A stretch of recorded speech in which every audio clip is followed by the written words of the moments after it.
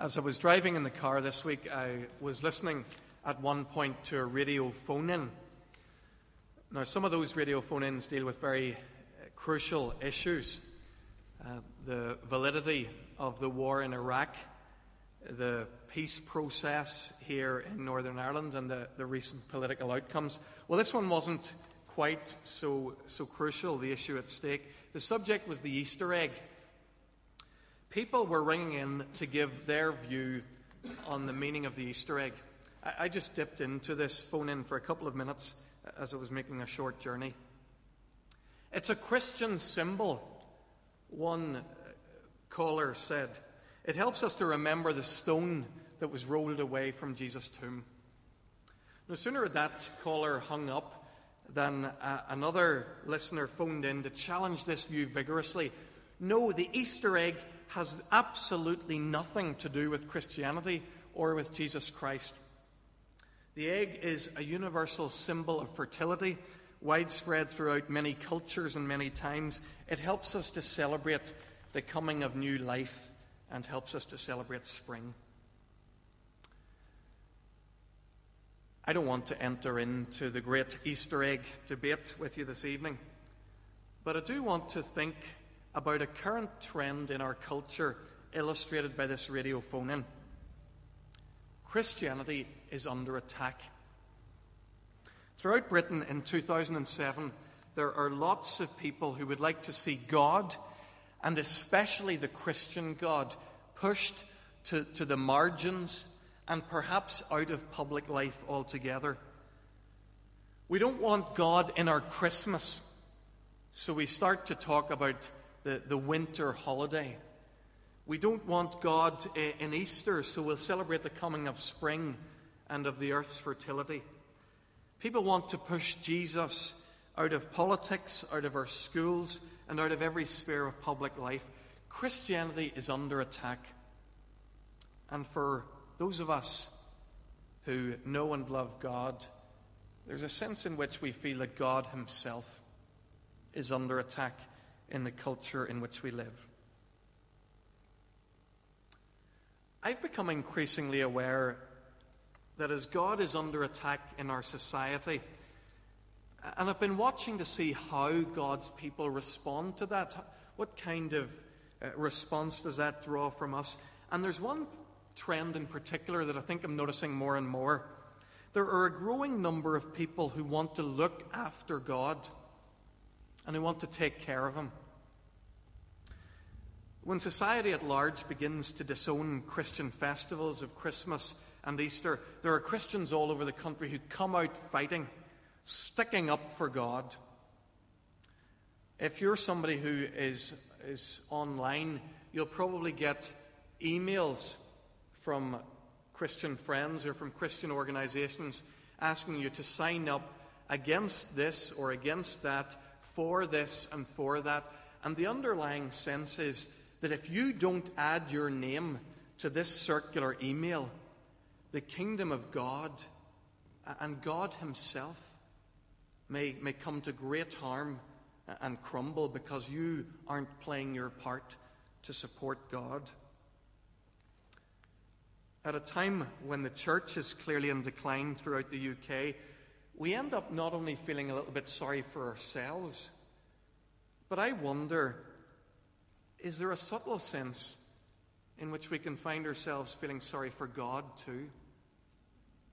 He's fallen on bad times. He's not as popular as he used to be. We need to be committed and loyal like never before so we can help our old friend through this bad patch. I think there's a growing temptation, I really do, to think this way in secular Britain.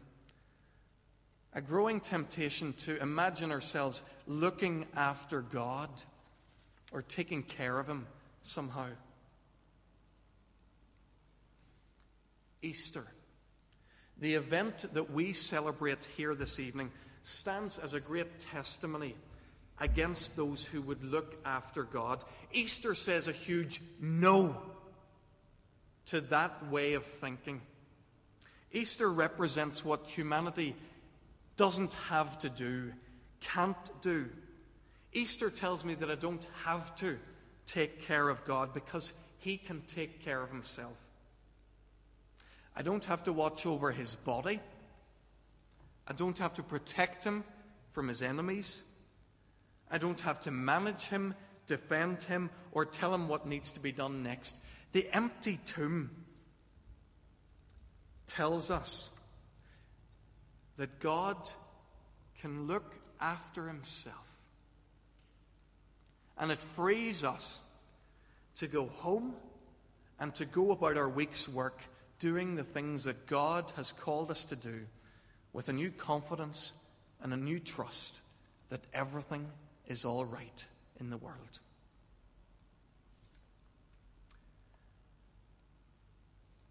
As I said a moment ago, we read the second half of John chapter 20, but I actually want to focus in on a few verses which we read in our service this morning. Verses 1 to 8 of John 20 tell of a few people arriving at that empty tomb.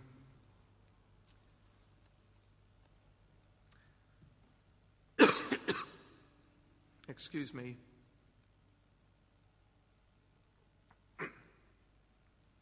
When Peter and John ran to that tomb, they were in a real hurry.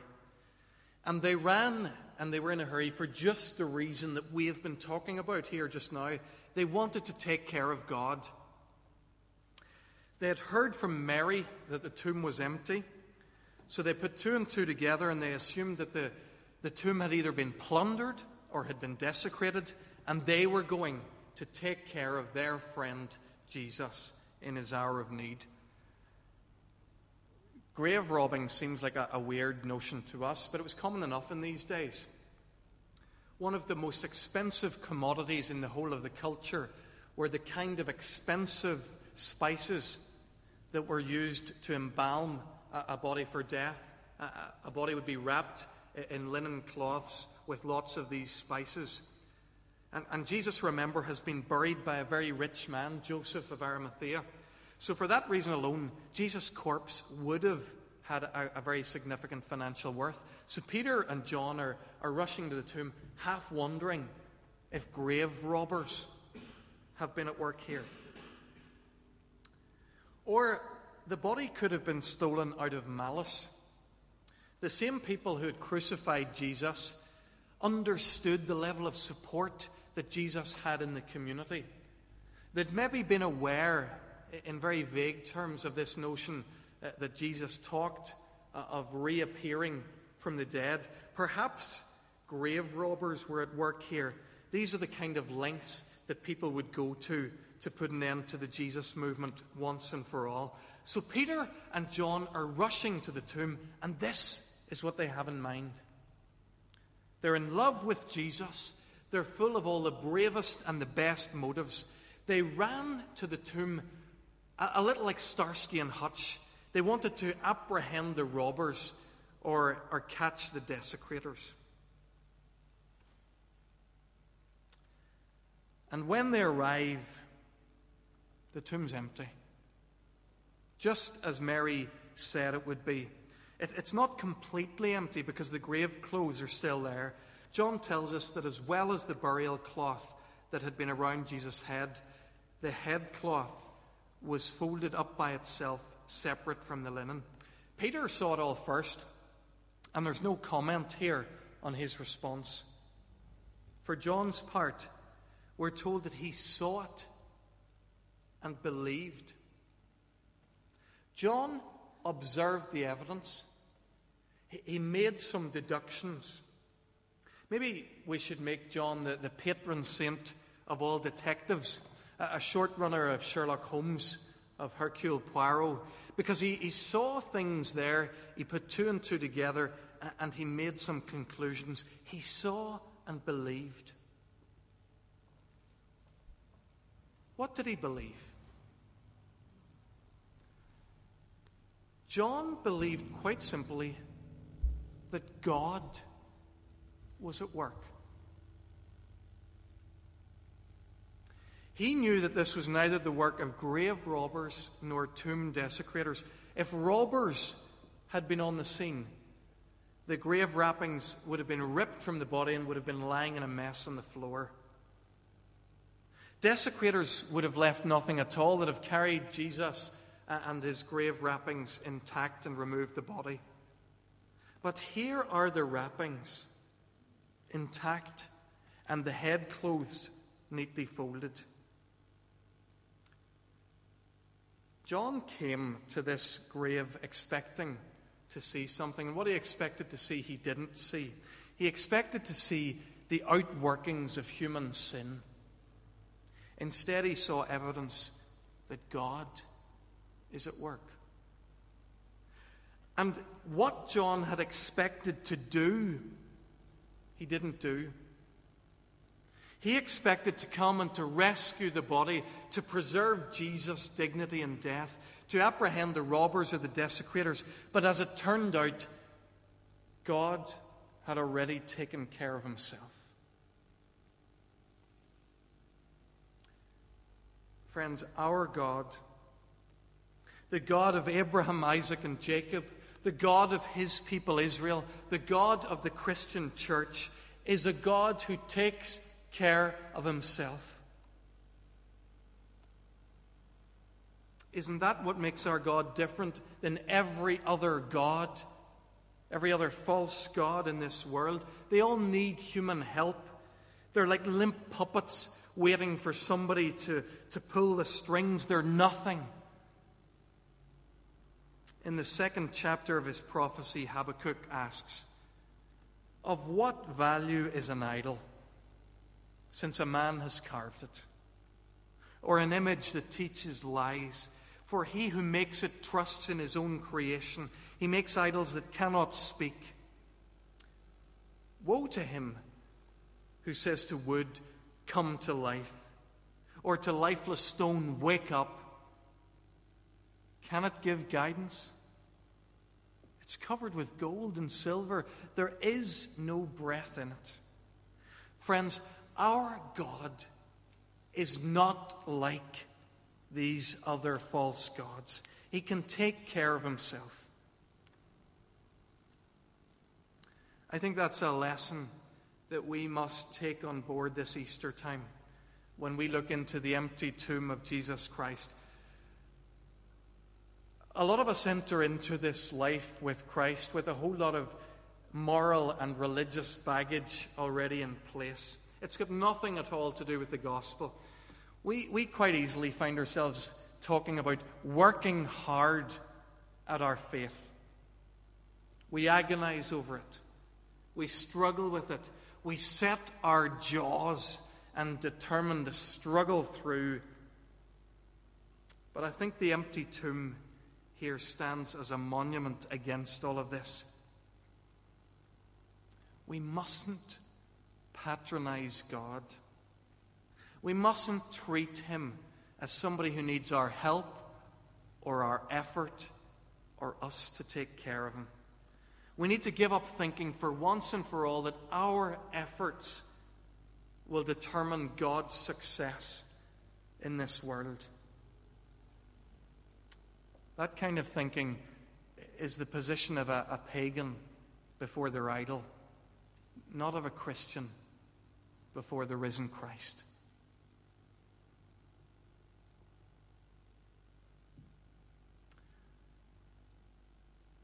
What will we take away with us this evening as we have worshipped the risen Lord and as we have gazed into his empty tomb? Well, we get it for once and for all that we can't look after God. Will our congregation and our denomination and the church worldwide, which is drumming up enthusiasm, which is talking a good talk, trying to get people interested in God once more, will we finally leave all that behind? Will we understand that God doesn't need our help? He never did.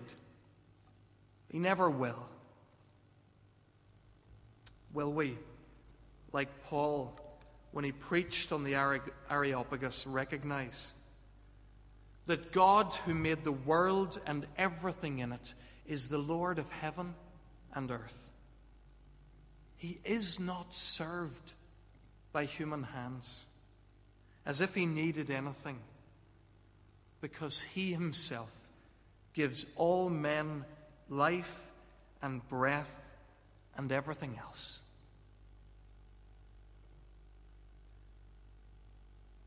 Friends, I hope that gazing into the empty tomb of Jesus this evening will free us. Free us for a new joy in our worship, a new freedom in our service. Perhaps this Easter, maybe for the first time, we learn to celebrate not as those who are committed to helping God, but as those who see him as the God who stands above us, beyond us, needing not our help, but meriting our love, our devotion, and our service. Let us pray.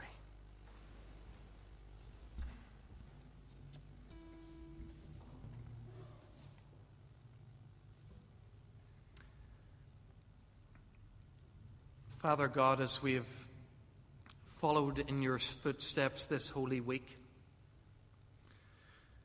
as we have walked with you towards the cross, as we've seen you die and be taken from the cross and placed in a tomb, Lord, at times we have felt as though we have wanted to help. We have wanted to do what we can to care for you and assist you. Lord, open our eyes this evening to the reality of the Easter message, that even in what appeared to be weakness and death and defeat, our God was in complete control. While Christ was nailed to the cross, he was the sovereign God of the universe, with legions of angels available at his disposal. Lord, take from us any notion that we need to support you or help you in any way. Help us instead, Lord, to look for the work that you're doing, the kingdom that you're building. And Lord, help us simply to come and join you, to walk alongside you, and to know the joy of serving you in your kingdom. Lord, we pray this in Jesus' name this evening. Thank you for your triumph this Easter time. And help us to walk in freedom and joy into the weeks and months ahead. We pray this in Jesus' name. Amen.